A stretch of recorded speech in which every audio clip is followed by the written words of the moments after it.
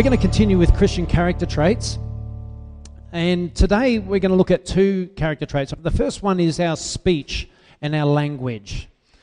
Who knows that what we say is very important to God? Yeah? Who knows the way we express ourselves is extremely important to God? You know, if you ask someone in the world, should a Christian swear? What would the person in the world who's not even a Christian, what would they say? Christians shouldn't swear, should they? Is that an obvious? It should be an obvious. It's surprising how many Christians swear their brains out. Their language doesn't sound very different to people of the world. But a Christian is usually that's one of the characteristics that sets them apart, that you never hear a bad word on their tongue. You never hear a swear word on their tongue. I know Christians that say Jesus Christ is a swear word. They call themselves Christians, but they say Jesus Christ is a swear word more than I praise my Lord with his name. Should that be? Should that be? Should we ever use our Lord's name in vain? The Lord who laid his life down for our sins, and use his name as a swear word, as a byword, as refuse, equaling it with all the other horrible swear words out there today. Putting it up there at the same level of derogatory statement. So I want to bring it up. Not that anyone in this church has a problem with this, but I know that this video is going to go worldwide, and I know there's a lot of Christians that needs to hear it. And do you know what? I think we all need to be kept in line a little bit every now and then, just checked. I've got to check my language. I'm always trying to check my language. I'm always trying to be very, very careful that I don't swear in any way, shape or form. Sometimes I don't even like saying geez. It's too much like Jesus. It's like a Christian alternative. Geez. We've got to be careful. We've got to choose our words very carefully. Let's go to Ephesians 4:29. And as we're turning there, I'm just going to pray. Lord, help me today to say the words that are going to help everyone here. That these words will change us to the core, and check our faith, and help to develop our faith so that we can become stronger and more pure and holy Christians. The type of Christians you died to make us. That we would truly become new creatures with the fruit of a new creature in Christ. Give us your mind. Give us the mind of Christ today to discern the truth here, and help me to deliver a message by the power of the Holy Spirit that is coming straight from the throne of God today. And that Rob will not be here, that your Spirit will take full control. I hand myself to you right now in the name of Jesus. And I pray every mind here will be opened to receive the word of God, and that you would open their hearts also to receive. And I pray this in the name of Jesus. Amen. Amen. So Ephesians 4:29. And it says, do not let any unwholesome talk come out of your mouths, but only what is helpful for building others up according to their needs, that it may benefit those who listen. So we'll go back to the start of that. Do not let any unwholesome talk come out of your mouths. What's unwholesome talk? Swearing, cursing. Actually, we could go on and on and on, but there are other character traits I want to cover. So I'm not going to go too far into different types of traits. But we've got to check that our mouths speak wholesome things just on Sunday. Just when we're around our Christian brothers and sisters. No.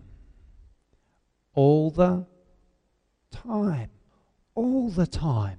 All the time. Even when you wake up and you're half asleep and you stub your toe. All the time. Amen.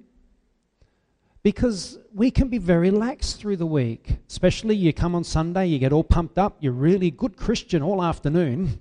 Then Monday comes and you walk into the smoko room at work, and your mates start talking to you and swear and curse. I used to have a a gym of guys who used to come and train. I used to train them years ago. And one of the things I did was right from the outset, because I was a Christian, and it's open to everyone. It wasn't open just to Christians. I had all sorts of people coming in. And I just had a general rule. Anyone who swears, everyone in the gym has to do 30 push-ups. Do you remember that, Anthony? Yeah. And we used to do a lot of push-ups.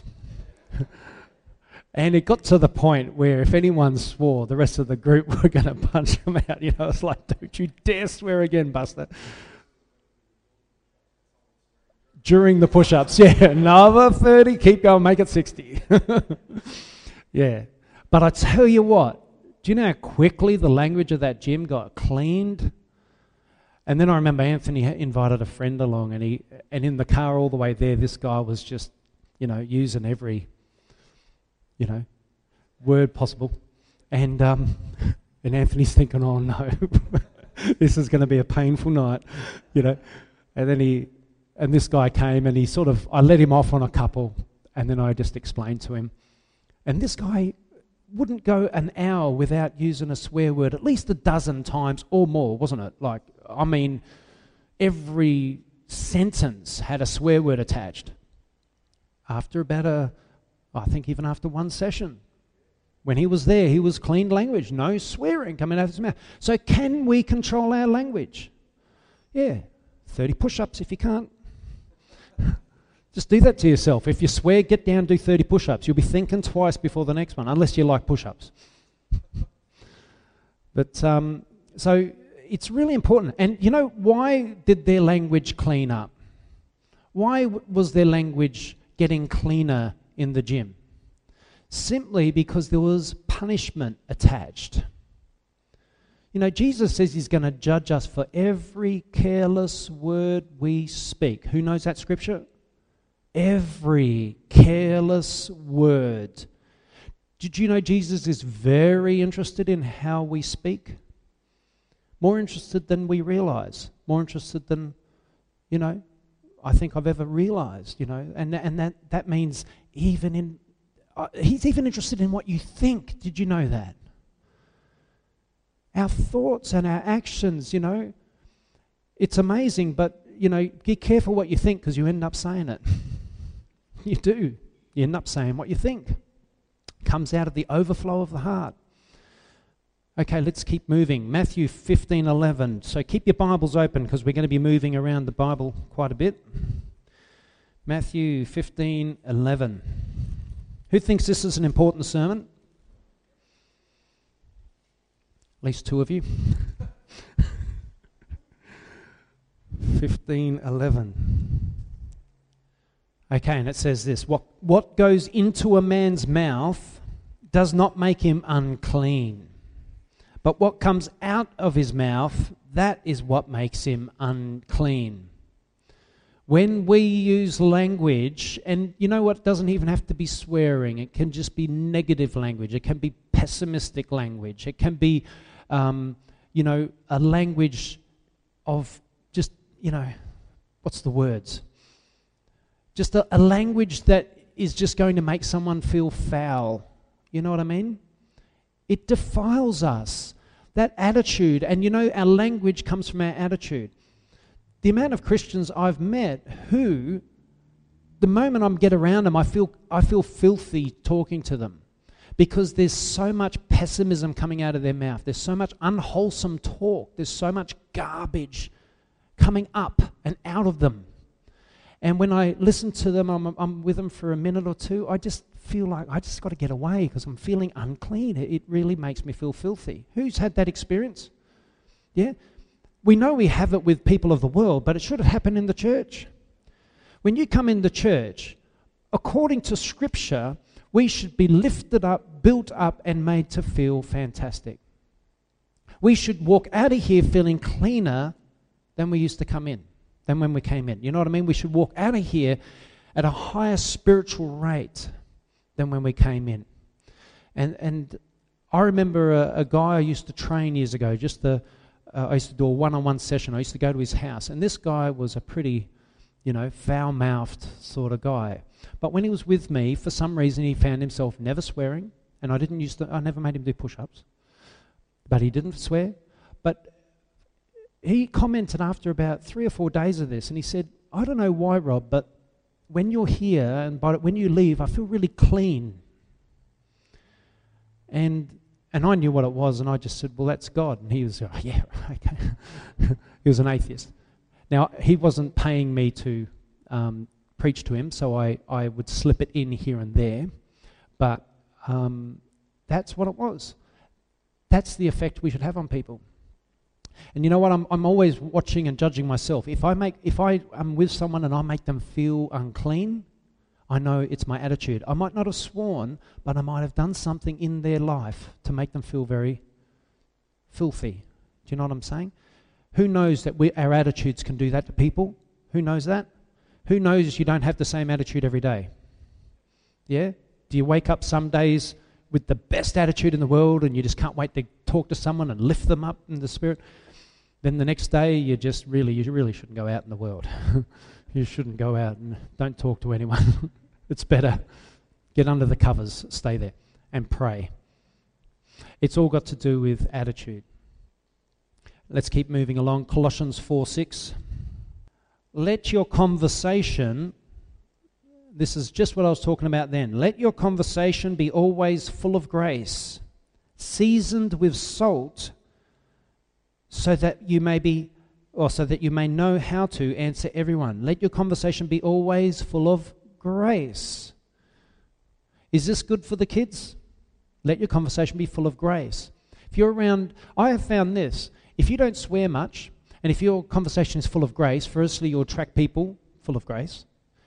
Don't bend and become like the people that you're around, in the sense of take on their attitudes and their characteristics and become like them. Don't let them influence you to become like them. Let it be the other way. Let our character and attitude influence those that are around us. Let our personalities be that much stronger. You know, I say to someone, you shouldn't swear. And they'll say, oh, you should see my household. How can I not swear? Everyone swears in my household. Well, set the standard. Set the standard. Don't swear. And you watch, everyone slowly falls into line, because swearing will become less familiar in the house. And then when someone does swear, it'll stand out like a sore thumb, and everyone will you know what I mean? It'll feel wrong to do it. So at least as far as it goes with you, let you set the standard in you, and don't let them change your own standard. Amen? So let your conversation always be filled with grace. Ephesians 5:4. And here's another exhortation from Paul. Nor should there be obscenity. Nothing obscene. We shouldn't say obscene things. Nor should there be obscenity, foolish talk. Can Christians get involved in foolish talking? Is it easy? Yeah, very easy, isn't it? We always want to find a reason to have a laugh, but we've got to be careful. Just got to be careful when we start traversing that foolish ground. How deep does it go? Is it quicksand?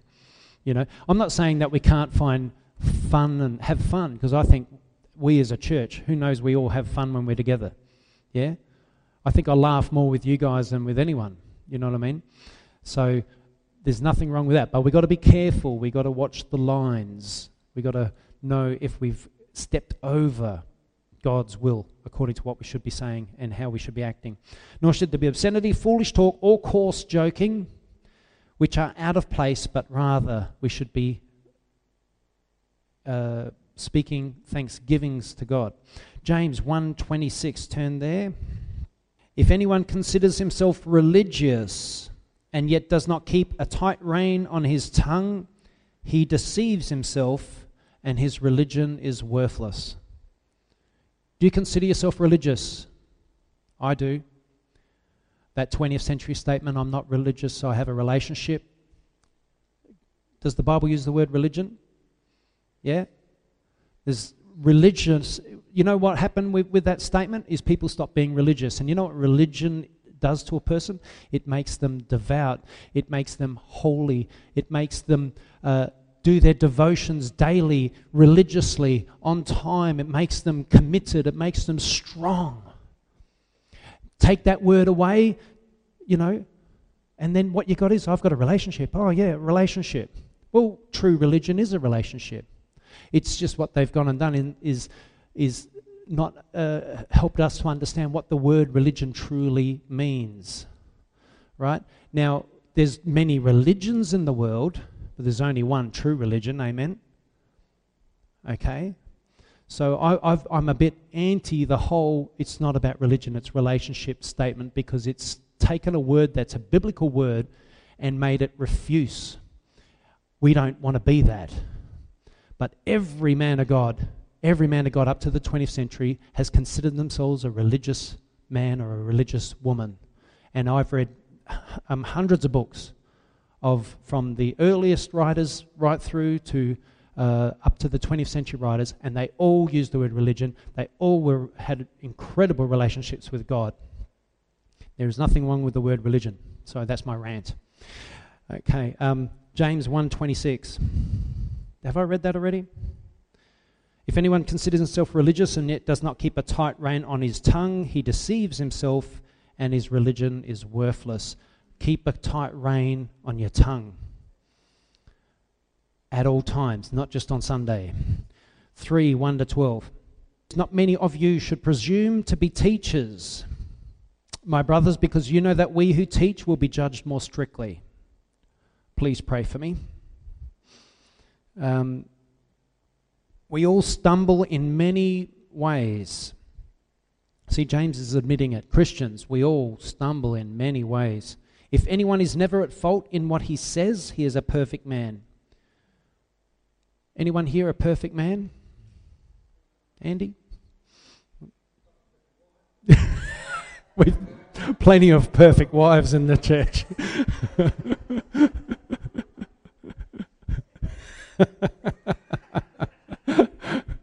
Very good. Brownie points. If anyone is never at fault in what he says, he is a perfect man, able to keep his whole body in check.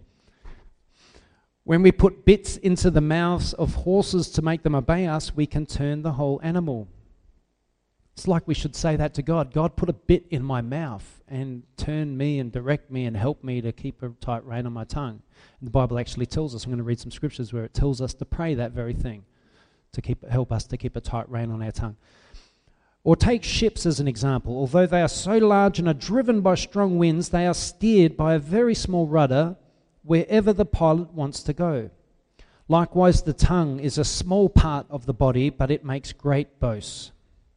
Consider what a great forest is set on fire by a small spark. The tongue also is a fire, a world of evil among the parts of the body. Who knows that's true? Yeah, who knows that's true? Oh, this tongue. It corrupts the whole person, sets the whole course of his life on fire, and is itself set on fire by hell. Wow, that's how powerful our tongue is. It will make us or break us. It either builds us up or destroys us or pulls us down. The tongue. All kinds of animals, birds, reptiles, and creatures of the sea are being tamed and have been tamed by man, but no man can tame the tongue. It is a restless evil full of deadly poison. With the tongue we praise our Lord and Father, and with it we curse men who have been made in God's likeness. Out of the same mouth comes praise and cursing. My brothers, this should not be. Can both fresh water and salt water flow from the same spring? My brothers, can a fig tree bear olives, or a grapevine bear figs? Neither can a salt spring produce fresh water. Make sure you have a freshwater spring in your heart, and let there be nothing but fresh water coming out of your mouth. You will know if you've got a freshwater spring by the way your mouth speaks. Amen? Anyone feeling a little bit of conviction? A little bit? I hope so. Conviction is good. Why? Because it brings us to our knees in repentance before a holy God, and we don't have to suffer that judgment on Judgment Day, because He's going to judge us for every last thing. If Conviction is what God wants the church to have for every little thing, every little place we step out of line. He wants us to get under conviction now and get clean before Him now, so that when Judgment Day comes, He'll look and say, I know you did all those things, but you repented of all those things and you stopped doing those things. Thank you, Jesus. That's the blessing and the gift of repentance. It's the most wonderful thing in the world. And if we just live in that, and if we always just check yourselves every day, as if today you would have to stand at the judgment seat of Christ. Who lives with the judgment seat of Christ in mind every day? Who wakes up in the morning and thinks, I'm going to be judged one day, I better get right now? Yeah? Because that keeps you holy even when you might not live as good as you could. When you repent, you're cleaned and washed and made whiter than snow. Is that right? Is that what the Bible says? But so many of us don't go and get that cleansing. We think, there's teachings, I've heard it. You repent once at salvation and that's it. That's like saying you have one shower and you're good for life. You know what I mean?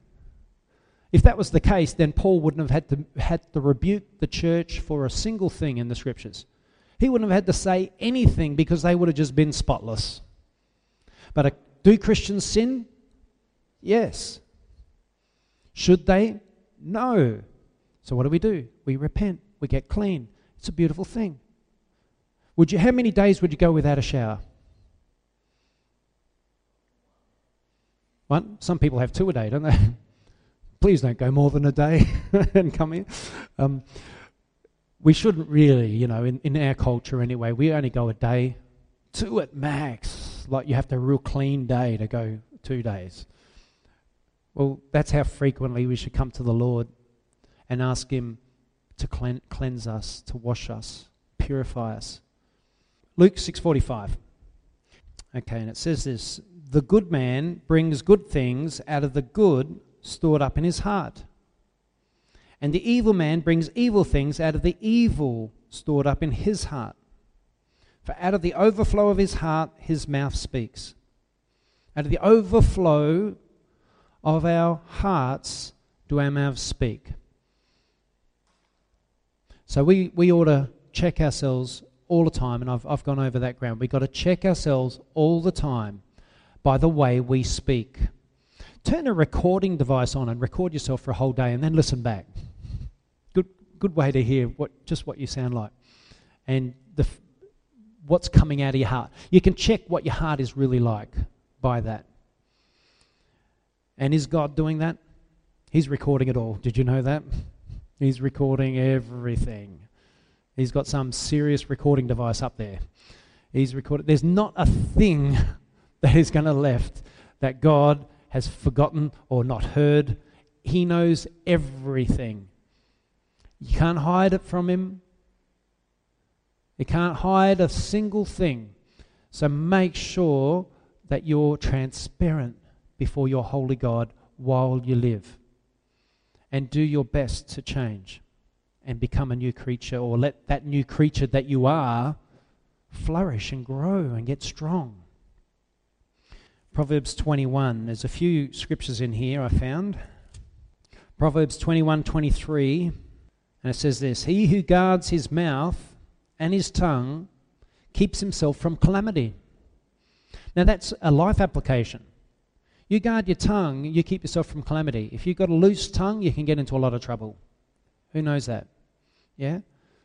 People can get into a lot of trouble with their mouths. Politicians are classic examples. The things they say. Politicians have an uncanny ability to say a lot of things, not really say anything. They speak a lot, but they don't say anything. That's their protection. That's the way they protect themselves. Proverbs 10:19. Proverbs 10:19, and it says this, when words are many, sin is not absent, but he who holds his tongue is wise.